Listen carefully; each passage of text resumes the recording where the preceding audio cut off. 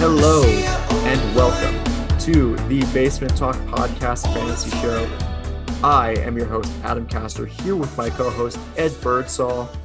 Mr. Birdsall, how you doing, buddy? I'm doing great, Adam. How are you? I am doing fantastic. That's I great. am very excited to talk about the news of the weekend because there was some big news involving my favorite football team from the United States. My other favorite football team did win on Sunday, but And the score Jets, 100 goals too. They did score 100 goals, and De Bruyne tied Thierry Henry's assist record. But that's not what we're talking about. That is a different kind of football. How was your weekend, Adam? Was it good? It's good. Yeah, it was pretty good. Good. I'm glad. So yeah, the news and notes, the first two things, pretty basic stuff. It's just, the Washington football team are now just the Washington football team. It's a bit of a lazy placeholder. I think we were ahead of our time on this podcast when we were referring to them as a Washington football team, just saying. Well, I think we really more referred to them as the Washington R words, but the Washington football team definitely I just said Washington has a nice ring to it too. But it's just like, I don't know. I feel like I get it. I can play like a little devil's advocate for this and just say that, coming up with a name and a logo, it takes time. It takes years. Sometimes teams, they focus group a lot of this stuff. I mean, I think most of the time teams like focus group this stuff because they don't want to have anything where they release it and the fans are just like, wow, this is terrible. I hate this. I mean, inevitably it happens with some people, but they don't want to have a situation like what happened with the Chicago Fire in the MLS and also with the Los Angeles Rams when they released their new logo and their new uniforms, and it was just like widely panned by everybody with a pulse and a semblance of fashion insight. Stan Kroenke sent it to approval from Stan Kroenke, and Stan Kroenke approved of it. Yep. Basically, the way that I imagine it is he's in a mirror and he's holding up the design to himself in the mirror. He's like, so Stan, what do you think about this? And then he turns to some weird direction. He's like, you know what, Stan? I think that this logo and these uniforms, I think they're great. I love them. And then he turns over to the other side and says, you know what? That's good thinking, Stan. That's why we hired you. That's why we brought you into this team. And you're so handsome, Stan. No, Stan, you're so handsome. Oh, why? Thank you, Stan. You're welcome. And then he sets it in. That's what happened. So yeah, the Washington football team. That's just their name now.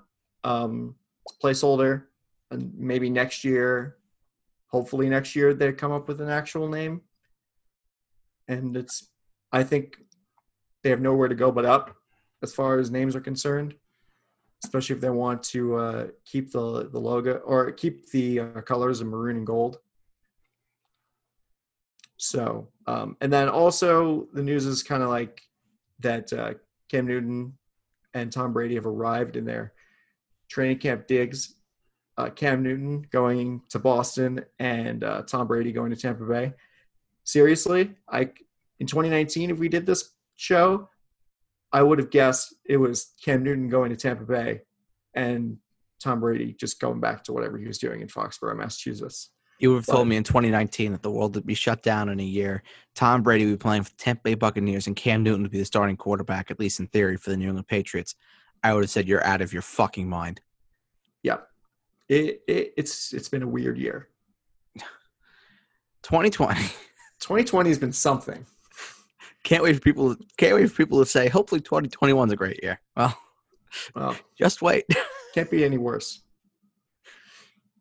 It's not going to take a lot for it to be much better.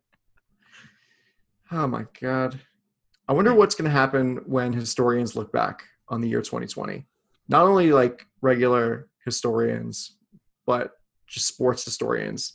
25 years from now, if we're still alive by then, kids are going to be learning about this in school. Yeah. Like, that's actually kind of crazy. I know. This is like how people like during like World War I and World War II. I mean, I don't know how like self-aware they were about the situation, but but that's how they felt, like they're in the middle of history when this is happening, or people who were part of like the civil rights movement in the 50s and 60s, and people along those lines. So yeah, it's pretty cool. Yeah, I mean, it's terrible that we're living through it, but it's a thing to tell the grandkids about. It's like back in my day, sports fucking shut down for 3 months. We didn't know what to do with ourselves, and we had to stay at home forever. Before Tesla and Amazon took over the world, there was a time when this thing called COVID-19 shut the world down. Yes. Anyway, that's small potatoes compared to the big news that happened over the weekend, which is that Jamal Adams has been traded to the Seattle Seahawks. Jamal Adams and a 2022 fourth-round pick has been traded to the Seattle Seahawks for a first-round pick in 2021, a third-round pick in 2021, and a first-round pick in 2022. Bill O'Brien, take notes. This is how you get a return for your player. And the interesting thing is that, you see what's in common with the players that have been traded for multiple first-round picks. Khalil Mack, Jay Cutler, Stephon Diggs, Laramie Tunsil. They all four of them play premium positions: quarterback, left tackle, wide receiver, maybe not as much, but edge rusher, especially, definitely. And yeah, they're worth multiple first-round picks. And not to say that Jamal Adams isn't worth multiple first-round picks, but he is. But I think that you might agree with me on this, but I think the Seahawks are the only team that was really willing to pay multiple first-round picks for a player at a position that is important, yes, but is not the kind of position that wins you Super Bowls.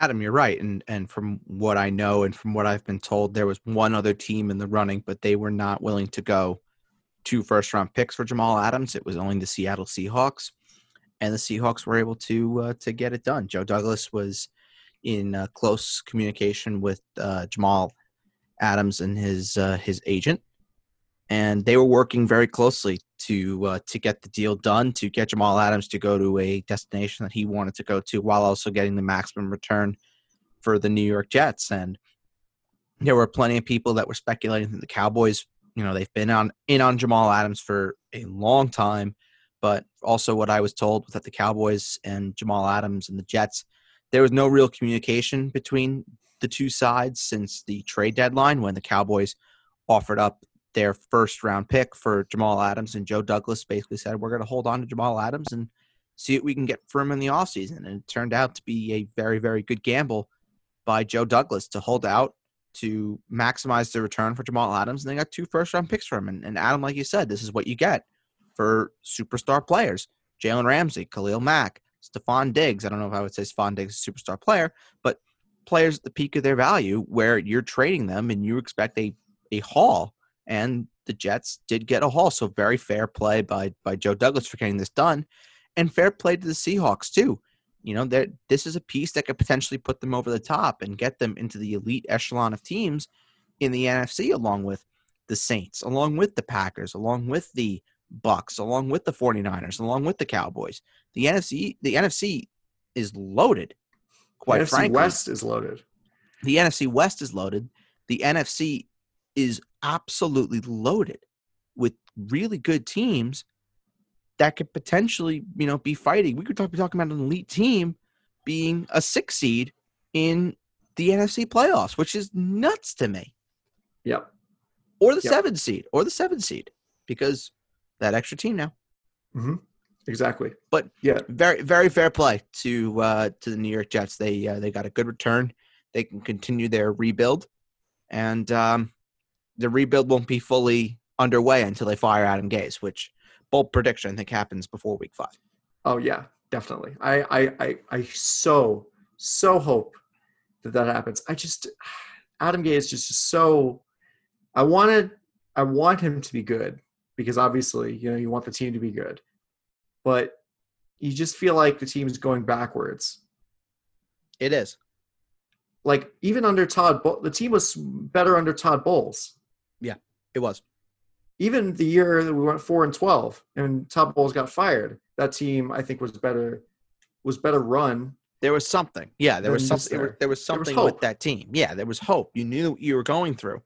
But now it just seems like the Jets just feel like they're in a middle place when really they're no better than where they were when they were 4-12. Quite frankly. We're in Adam Gase. That's what it is. Adam Gase world where the Dolphins. Yes. That's what the Dolphins were. They were like, "Oh, do we suck or are we good? Do we suck or are we good?" Hey, the good news though is if you are the Miami Dolphins, after they did fire Adam Gase, they were able to get a proper head coach that could potentially lead them into the future with Brian Flores. Well, hopefully. So, if you can be the Miami Dolphins and fire Adam Gase and then get a good head coach, namely a John DeFilippo, who probably is going to be the most likely, given he can work with Sam Darnold and has a good rapport with Joe Douglas, given their time together in Philadelphia. That might be the most logical hire for the Jets. But at the end of the day, the Jets need to continue their retooling, rebuilding, whatever you want to call it, and firing Adam Gase is probably step one. And maybe you could say if you can get a second or third round pick out of Le'Veon Bell, you trade him too.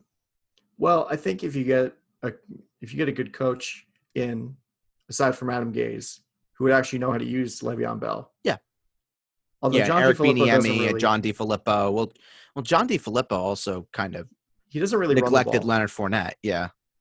And Dalvin Cook also. And Dalvin Cook, yeah. Which is why he got fired from Minnesota. True, because Mike Zimmer wanted to run the ball. Exactly. Yeah. So if you want to place emphasis on Sam Darnold, then John DeFilippo may be your guy for the New York Jets. But all in all, I mean, this trade it sent shockwaves. I was completely stunned. I know when I texted you, you thought I was texting you about Regis Philbin, and it was about Jamal Adams. I didn't get the notification yet. I was like, oh wow. I didn't know Bird was such a big fan of. Who Wants to Be a Millionaire was a fantastic show. Yeah, great program. It was a surprise. I'll just say that. Regis Philbin dying or Jamal Adams getting traded? No, Regis Philbin dying.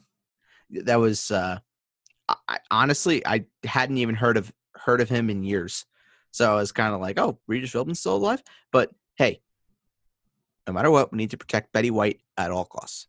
So yeah, this is it. I mean, this is maximizing value out of this position and getting a solid safety. Also, Bradley McDougald, who they got in the trade, who has more interceptions over the course of the last 2 years than Jamal Adams does. Mm-hmm. And I think that the Jets also drafted. We also drafted Ashton Davis this year, so he should be in the running for the strong safety position. And if Marcus May doesn't get injured again, like last year, or I mean the rest of the defense for that matter doesn't get injured again, then the Jets could still be solid because Greg Williams is like probably the best defensive coordinator to be in this situation right now because he's a versatile guy who knows how to make a good defense out of middling players. And we saw that with the complete shit show dumpster fire that was the Jets secondary, aside from Jamal Adams last year, and was able to turn the Jets into a top 10 defense when most of their starters were injured. Very true. So, yeah, let's move on to our the main part of the podcast, the main thing that we're going to be talking about, a continuation of our recurring series where we go into preview the divisions and from a fantasy perspective, of course, and just talk about these teams and what they can bring to the table as far as fantasy is concerned. So let's start off with the Houston Texans. And, oh boy, this team is kind of interesting. And Deshaun Watson is really, as far as I'm concerned, Deshaun Watson is the only player I'm looking at as far as players with starting potential in fantasy football. Would you agree with that? I think you made a case for the starting running back there, David Johnson, if you're looking at him for being an RB2. But in terms of the main surefire guys, yeah, Deshaun Watson is definitely the guy, but he also has the third toughest strength of schedule for quarterbacks this season. So that is obviously something to look at. And I also look at the guys that are around Deshaun Watson and kind of the range where they are going: Russell Wilson, Dak Prescott, Kyler Murray. I would rather have all those three guys all over Deshaun Watson. And then I look at also, of course, the top two guys, Patrick Mahomes, Lamar Jackson. So then it really comes down to the guys that are in the Deshaun Watson range, guys like Matt Ryan, guys like Carson Wentz, guys like Matt Stafford, Drew Brees, Tom Brady, Aaron Rodgers. Deshaun Watson, I think, is above all those guys. I think really the only question would be Deshaun Watson or Matt Ryan. Who would you rather have? Because Matt Ryan, we all know, is captain consistent, has Julio Jones, has Calvin Ridley. Whereas Deshaun Watson, he's throwing to Brandon Cooks and Will Fuller. So, maybe. If Will Fuller stays healthy. Yeah, maybe, exactly. We'll get to Will Fuller in a minute. But I have Deshaun Watson at about 3,800 passing yards, bordering on 3,900. I have him at 27 touchdowns, and I have him rushing for about 500 yards and getting 4 touchdowns. So overall, we're talking about Deshaun Watson being a 30-plus total touchdown guy, which then makes him about a QB5, QB6. This is where I have him in my rankings, and I would say he's probably you could probably have him in his best spot, probably around the late round 6, early round 7 range, and I think that would be a good spot for Deshaun Watson, because at the end of the day, talent shows itself, and Deshaun Watson, you could make a case as one of the most talented quarterbacks in the National Football League, right there with, of course, Patrick Mahomes and Lamar Jackson. I think Deshaun Watson would have a very good case to be the third most talented quarterback in the league. Based on that, if you want to put Russell Wilson in that conversation as well, I would definitely hear it. But overall, I think it's going to be a very solid season for Deshaun Watson, but I don't think the floor is as safe as it was in years past, just because of the clear downgrade in weapons that Deshaun Watson now has. He's gone from DeAndre Hopkins to Will Fuller, Brandon Cooks, and David Johnson. So, yeah, it's going to be it'll be interesting. I don't think Deshaun Watson's going to have the safe floor that he has had in recent years, but I think the high ceiling is definitely still there with him, given the kind of talent that he is as well. Yep, exactly. And speaking of running backs, the trade is terrible for trading DeAndre Hopkins away. Yeah. But the Texans did upgrade at running back, I think, over who they had last year, where they have now they have David Johnson and Duke Johnson. Because David Johnson's still like a solid player. He's not like horrible, like bad as everybody not by any thinks stretch. He is. But I still think he's a one-season wonder. But that's neither here nor there. Hey, your prediction of that is looking better and better by the day. Yep. But still, I think just like David Johnson, basically since Arian Foster left the team, he's been the best running back the Texans have had. Yeah. He is the best running back the Texans have had since Arian Foster. So, I think that David Johnson has, he'll get you a fair amount of yards on the ground, and he's also pretty solid in catching the ball out of the backfield. I think for where people are getting him, there are better options. I agree. There was a scenario that you were telling me about, I think off air or something, where if you go if you go zero running back, and even then you could still, like, in one mock draft, you're saying you can, like, Chris Carson was there, as well, and that's in a 10-team league. Yeah, it was Michael Thomas at the 4. Then I was able to get Adam Thielen, Amari Cooper in the 3rd. So then have 3 wide receivers right away: Michael Thomas, Adam Thielen, Amari Cooper with the first 3 picks. And then in the 4th round, I was able to pick up Chris Carson. And then in the 5th round, I was able to get Melvin Gordon. So, yeah, that's solid. Yeah. And then Duke Johnson is definitely more, I think, balanced as far as passing and catching the ball out of the backfield and running the ball, where he's going to be used in equal situations. But even then, it's kind of like Duke Johnson's kind of like a worse David Johnson, because like they still can catch the ball out of the backfield. They're still pretty good at that, but like Duke Johnson doesn't really have like the running ability that David No. Johnson has. So yeah, it's kind of just really you're looking at David Johnson here for the Texans as far as running backs are concerned, and that's kind of it. Yeah, I'm kind of good with taking David Johnson in like the middle of the fourth round. I think that's kind of where he should be going in that Chris Carson, Le'Veon Bell, Melvin Gordon sort of group. I think he's like right in the middle of that. I think that's a fair enough spot to use him because it's very clear if Bill O'Brien is trading his best offensive player for him, not named Deshaun Watson. Maybe you want to say DeAndre Hopkins is better than Deshaun Watson. I would hear the argument. I would. Then it's very clear to me that David Johnson is going to be utilized in some fashion. I have him down for about 900 rushing yards with 6 rushing touchdowns, and then I'm sprinkling in 45 receptions for him for about 385 receiving yards and 3 receiving touchdowns. So overall, I have David Johnson at about 1,300 total scrimmage yards with 9 or 10 touchdowns. So that's not terrible for a guy that's going in the middle of the fourth round. As for Duke Johnson, I mean, if you are going with the 0 RB, I think this is a fine year to do it.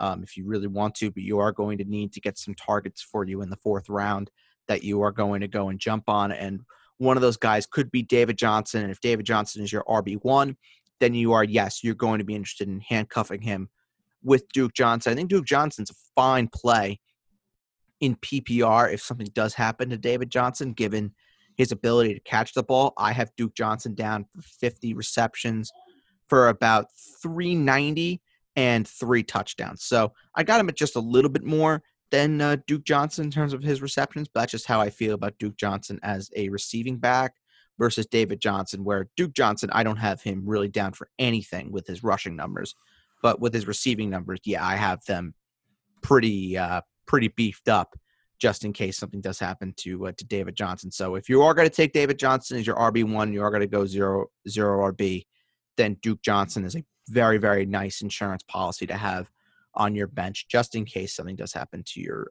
number 1 running back. But if you are taking David Johnson as your second, perhaps your third running back, then there is no real need to handcuff David Johnson in that regard. Yep. Yeah, you shouldn't be relying your team on David Johnson. It's not 2016. Just don't do it. Yeah, exactly. All right. Moving on to the wide receivers. The top 2 targets definitely are going to be Brandon Cooks and Will Fuller. And Will Fuller I think he's more like a poor man's Tyreek Hill with more of an injury history, where it seems that Will Fuller is injured in some sort of way every year. In his rookie year, he was doing really well, and then he tore his ACL, unfortunately. Last year, I believe he had a hamstring injury? Yeah. Mm-hmm. Yeah, that kept him out for a couple of games. And, I mean, he has the propensity to just have a game, like have an incredible game, and then follow it up with either not playing or just not doing anything, period. And yeah. Adam, I don't know if you saw on over the weekend, they had on the NFL's official Twitter, they had the highlights from Will Fuller's 217-yard, 3-touchdown, 54 fantasy point explosion against the Falcons, and that's just like a little tease, I think, to remind people, oh yeah, Will Fuller's a guy you should go and overdraft him in fantasy. Yeah, right. That's it's the classic overdraft every single year. Every single year, it is the same thing that people are overdrafting Will Fuller every single year. It's laughable. It really is. Well, it's like, oh, maybe this is the year he doesn't get injured. And it's like, what, are you kidding? Of course he's going to get injured. It's Will Fuller. It is Will Fuller. Exactly. It's like remember like early in Frank Gore's career when Frank Gore would get injured every single year? Yeah. Yeah. It's like Alshon Jeffrey. It's the same thing. Yeah. You know what you're getting out of Alshon Jeffrey. When I first started playing fantasy, I guess it was maybe 10 or 11 years ago when I was in camp. They were just like, why the hell do people keep drafting Frank Gore so early? He always gets injured. And now look at Frank Gore. He's a Hall of Famer. Yep, he's a Hall of Famer. That's right. So I have Will Fuller down for about 65 catches, 830 receiving yards, and 5 touchdowns. This is all, of course, dependent on Will Fuller staying healthy for 16 games. I do not expect that to happen. But, I mean, if you're really interested in drafting one of the Texans guys and you're asking me who do I like more, I do happen to like Will Fuller a lot more than Brandon Cooks. And I think if you're going to go and invest in one, I would invest in Will Fuller just because I think the upside is just so much greater with Will Fuller versus what it is with, of course, Brandon Cooks.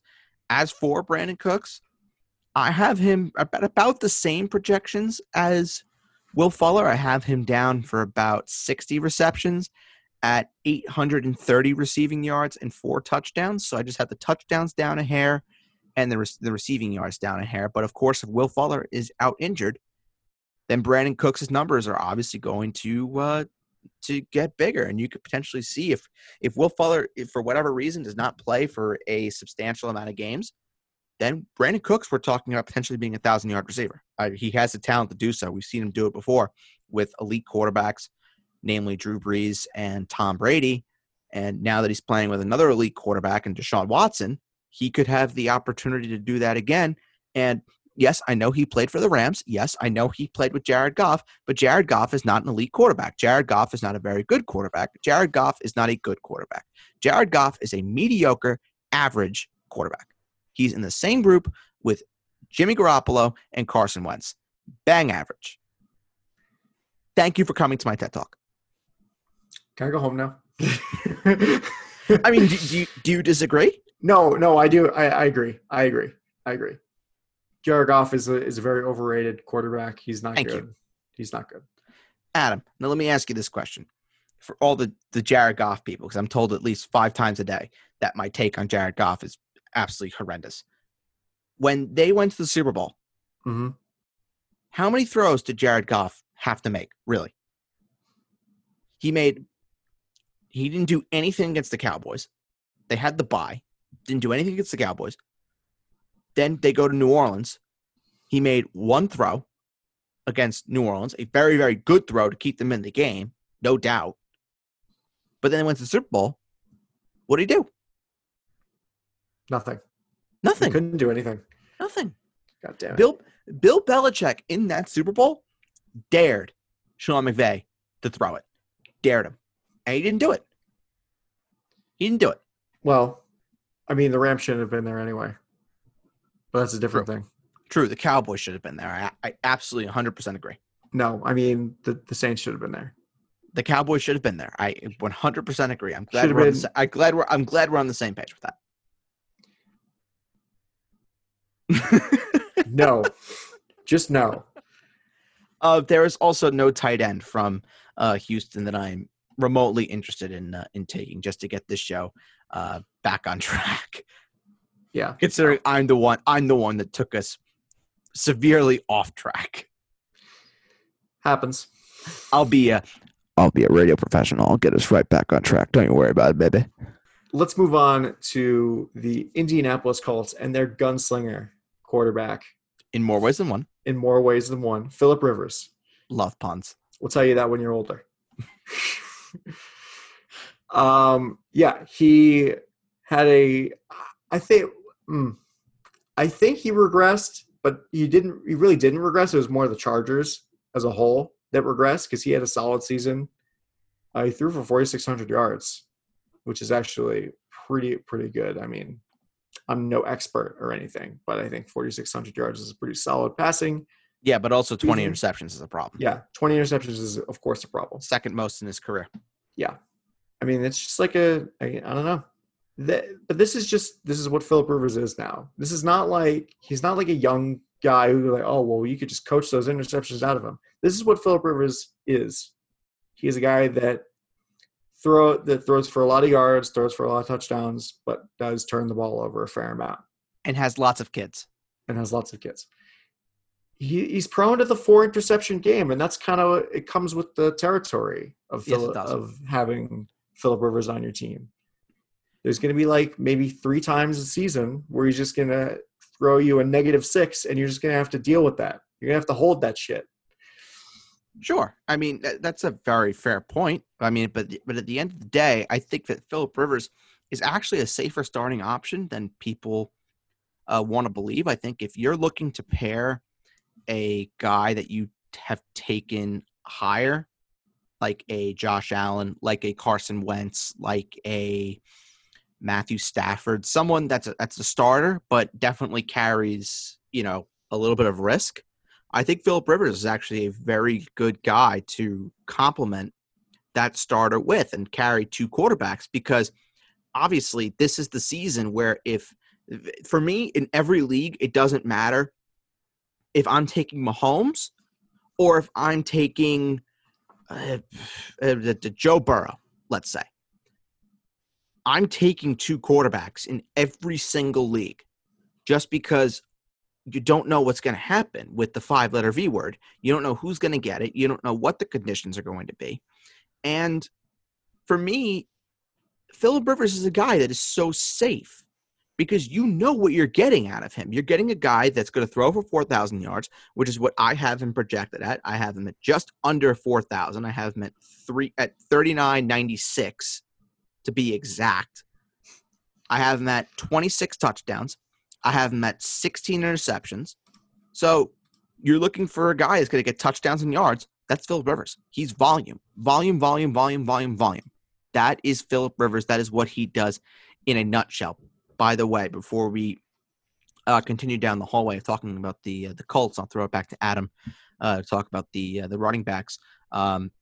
Definitely have a backup plan for all of your leagues. I know that I've been working on my tentative plans for what will happen if the season is postponed or canceled or, put on hold, whatever.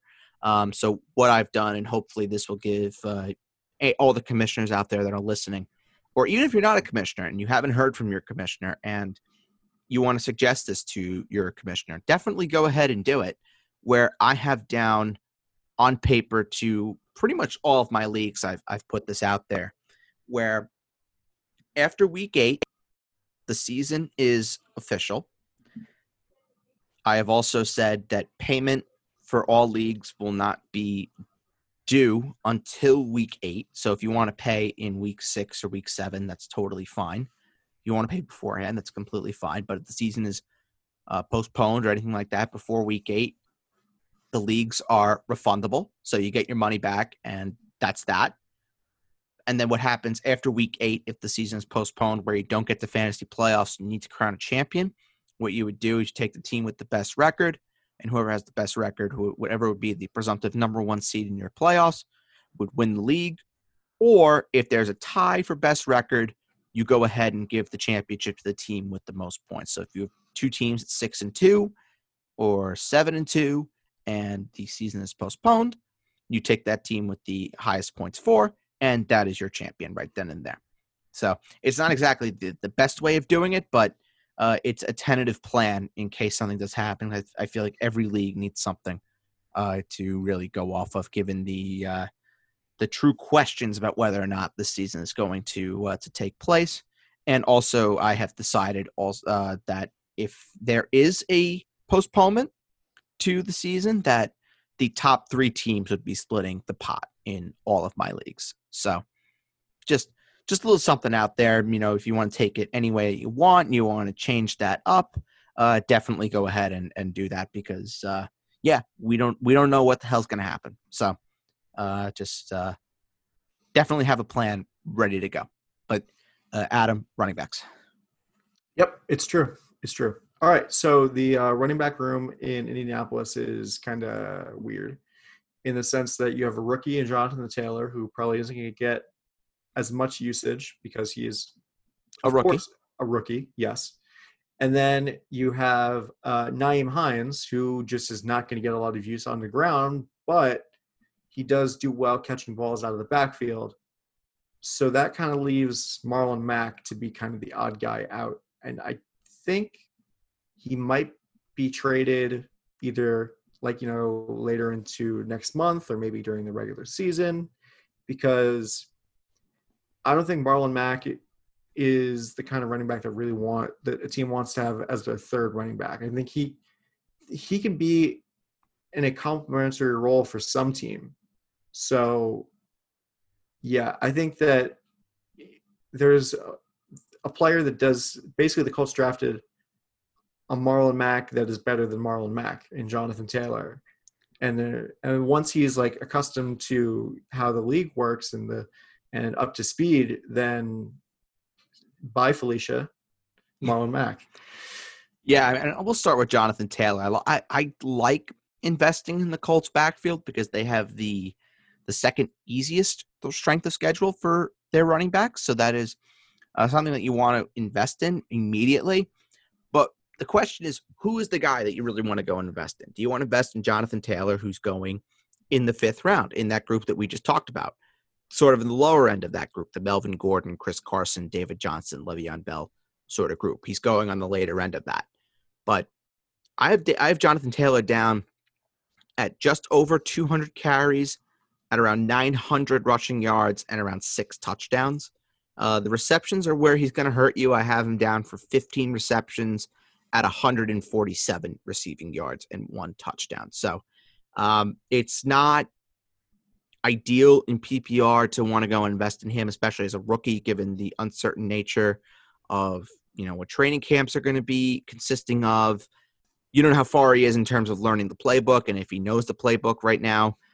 So we're probably going to see Marlon Mack be utilized a little bit, especially earlier in the season, which is definitely going to hurt Jonathan Taylor. So if you're taking him in the 5th round, you have to be patient. I look at Jonathan Taylor, I look at Clyde Edwards-Helaire in Kansas City. I look at Miles Sanders, and I see what Miles Sanders was last season, and I say that these guys are exactly the same. You have to be patient with both Clyde Edwards-Helaire and Jonathan Taylor. As for Marlon Mack, again, I do believe he's going to be used. I do believe there's a part to play for Marlon Mack, but I just don't see him being a usable starting running back unless something does happen to Jonathan Taylor, or they just say, Marlon Mack is the guy. He knows the playbook. He knows what we're wanting to do. Then, yeah, I could see Marlon Mack being the guy. He's going right now in the middle of round 9. So I think it's a good spot for Marlon Mack, but I just have never been a believer in him. Adam has never been a believer in him. I have him down for 150 carries at 703 rushing yards, 5 touchdowns, and I have him at 10 receptions for 96 yards. So I don't really expect a huge output from Marlon Mack, but for me, the guy that I am most interested in is, of course, Nyheim Hines. And for me, it comes down to his PPR upside. If you are not playing PPR, first of all, you need to assess your life. You need to go talk to your commissioner and say PPR is the new wave. Standard sucks. Get on the PPR bandwagon, pretty please. PPR is standard, honestly, at this point. At this point, it is. Yeah, at this point, it is. But with Nyheim Hines, you look at what Philip Rivers did with a pass-catching running back in Los Angeles / San Diego with Austin Eckler. This is what Nyheim Hines could be. He could be a poor man's Austin Eckler. And I don't think he's going to offer much on the ground. I have him down for 60 carries for 225 yards and 2 rushing touchdowns. But then with the receptions, that's where I'm very interested in Nyheim Hines. I have him down for 60 receptions for 415 yards and 3 receiving touchdowns, where I even think that if Philip Rivers can develop a rapport with Nyheim Hines, I think that number can go up. So I'm a big fan of Nyheim Hines, and he's going right now in the middle of the 12th. Give me that all day long. Oh, yeah, definitely. Definitely. I wholeheartedly agree with you, like I said. All right, moving on to the wide receivers and the tight ends. T.Y. Hilton is the guy here in Indianapolis. And you'd think that, once Philip Rivers and T.Y. Hilton get that kind of chemistry, the rapport with each other, that it could turn into a Philip Rivers, Keenan Allen situation. And as far as the other receivers are concerned, I know you like Michael Pittman, but he is a rookie. And yeah, at risk of repeating ourselves, which we hate doing, rookies are already, the learning curve for rookies is already steep. At this point, the learning curve is like the Matterhorn, or like a half pipe on its side, where basically the curve goes all the way up into a ledge. It's just not good. Just not good. No, it's not good. But I think in terms of the Colts receivers, I am very interested in T.Y. Hilton, given where he is going right now. He's basically outside the top 24 receivers, which for me is crazy. But based on his projections, I have him right at wide receiver 24, and that's where I have him ranked. I have T.Y. Hilton down for 76 receptions, 1,082 yards, and 6 touchdowns. I think T.Y. Hilton, you know what you're getting with him. He's so safe. Phillip Rivers knows he's the top guy in this offense, and he's going to use T.Y. Hilton regardless. I think with Michael Pittman, I do see him having some value with the red zone because Phillip Rivers loves throwing to bigger guys when they're in close. It's what he did for basically a living when he was with the Chargers. So I think Michael Pittman has some value there, but I don't really have him doing much. I have him down for 40 receptions for 400 yards and 2 touchdowns. So, I don't really see him being a massive player in this offense yet. Paris Campbell could be interesting. But for me, Jack Doyle is an interesting late-round tight end, considering there's no Eric Ebron there anymore. Phillip Rivers does love throwing to his tight ends.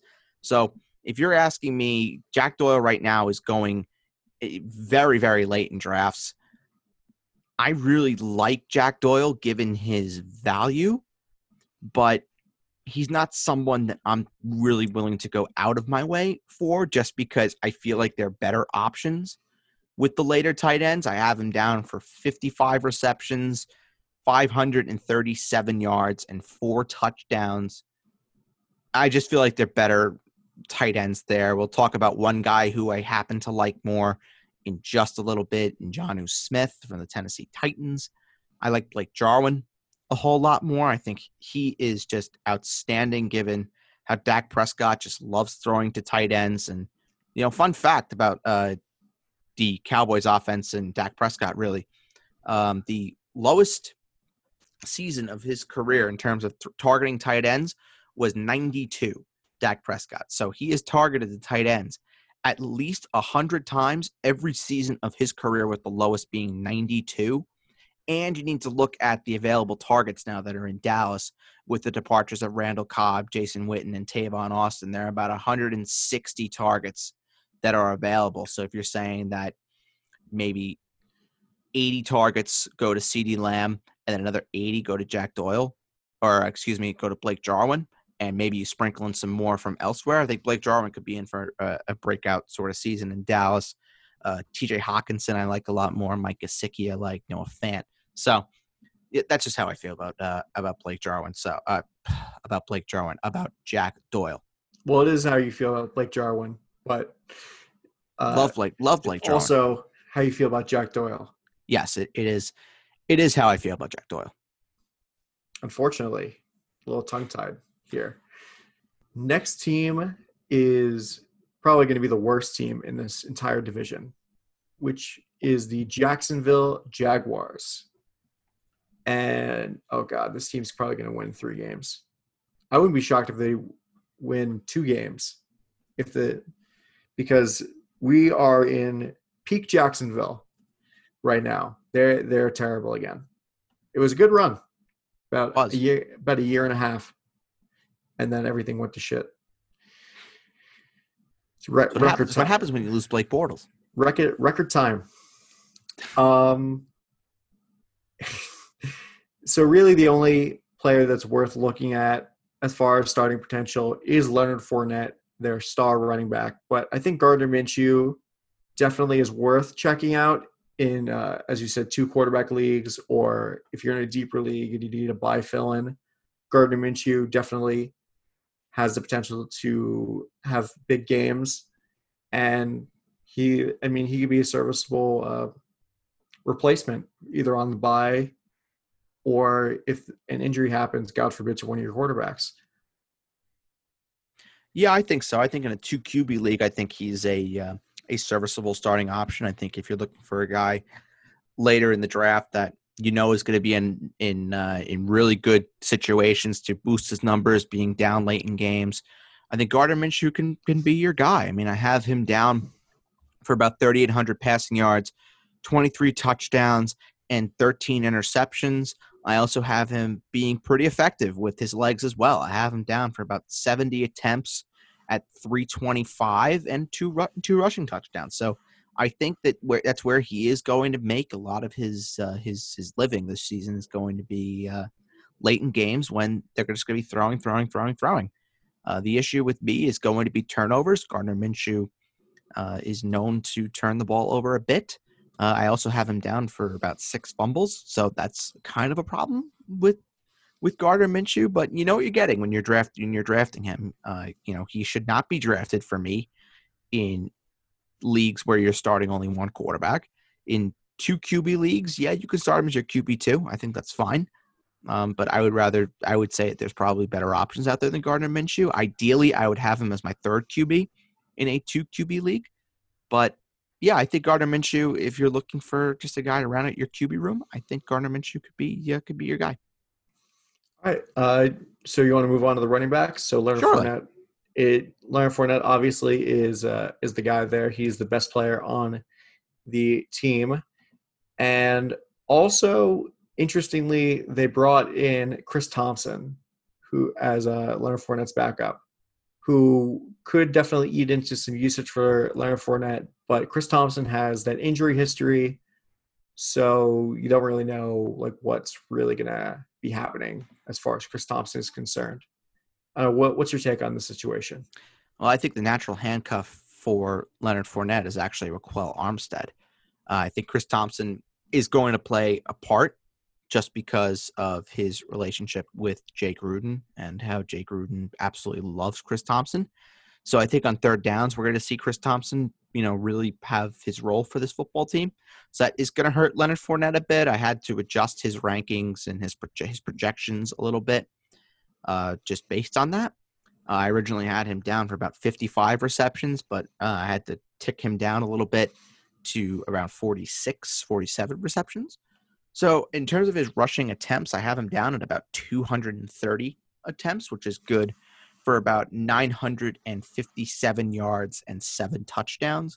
For his receptions, again, I have him at about 46, 47 receptions, coming in at around 348 receiving yards. So overall, we're talking about 1,200 yards from scrimmage for Leonard Fournette, and I have him down for 2 receiving touchdowns. So he's basically hovering around a 9-10 touchdown guy, which I think is fine. It's not going to be crazy, but I think the ceiling is obviously there for more because of Leonard Fournette's talent. Leonard Fournette is playing for his cash, so we know that is a big motivator for guys. And I think Leonard Fournette is definitely going to have a point to prove given what happened this past offseason and in other off seasons with the Jaguars in terms of how they've treated him. And I think he's going to have a real point to prove. And if this is his last season in Jacksonville, then he's going to go out with a bang, hopefully, or at least that's what he's going to hope for. Yep, that's the plan. All right, moving on to the receivers. This is this group is... It's DJ Chark and then everybody else. Yes, that is correct. DJ Chark had a phenomenal season last year. I mean, for a rookie, it was still a great season, but I think the upside's there for DJ Chark. One player that I know that you really liked during the draft process was Laviska Shenault, who is going to be in this receiving core. And really, the only player you're kind of looking at here is DJ Chark because Chris Conley and Dede Westbrook are just not there for the Jacksonville Jaguars. And also at tight end, it's just kind of shit too because you have Tyler Eifert, who is probably not going to be playing the whole season. Josh Oliver, who is kind of like a nobody, really. And then James O'Shaughnessy, who is a serviceable third string tight end. You mean Oshag Hennessy? Yes. That's what I mean. Yeah, I mean, DJ Chark had a very nice season last year. 118 targets, 73 receptions, over 1,000 yards, and 8 touchdowns. I have his numbers pretty much exactly in line with what he had last season. I have him down for around 74 catches. I have him down for 975 receiving yards, down for 7 touchdowns. And I think that room could potentially – you have room for more just because of whose quarterback is. Gardner Minshew, who loves DJ Chark. They had a really nice rapport last year, and I think that's set to continue this season. So I think DJ Chark, he could be a receiver that you can get in the middle of the draft, and you'd be very happy with getting him. Yeah, I think so. Definitely. All right, moving on to our final team, because obviously the tight ends for the Jacksonville Jaguars are not worth talking about as far as fantasy is concerned. Our final team is the Tennessee Titans, the presumptive AFC South champions in 2020, but let's not crown them yet. But, I mean, this team – You know what happens when you assume, Adam? I know. I'm aware. And this team runs literally through Derrick Henry. Yeah. Derrick Henry is the guy. Literally and figuratively. Yes. I've told Bird multiple times now that this team reminds me of the 2009-2010 New York Jets, because their identity is about running the football. Their quarterback play is good but not great. And basically the team relies on their running backs to set them up in good positions. And if a team tries to make the Titans beat them with Ryan Tannehill on his own, then the Titans will falter, which is kind of what happened in the AFC Championship game this year or last year against the Kansas City Chiefs, where they put up a good fight, but it just wasn't enough. Yeah. I mean, Ryan Tannehill, I think he's a very safe option. I really, really do. At the end of the day, I think Ryan Tannehill, you're looking at a guy that's a 3,800-yard passer. I have him down for 25 touchdowns, 12 interceptions, nothing spectacular, but very, very safe. He's the long-term guy now in Tennessee, plain and simple.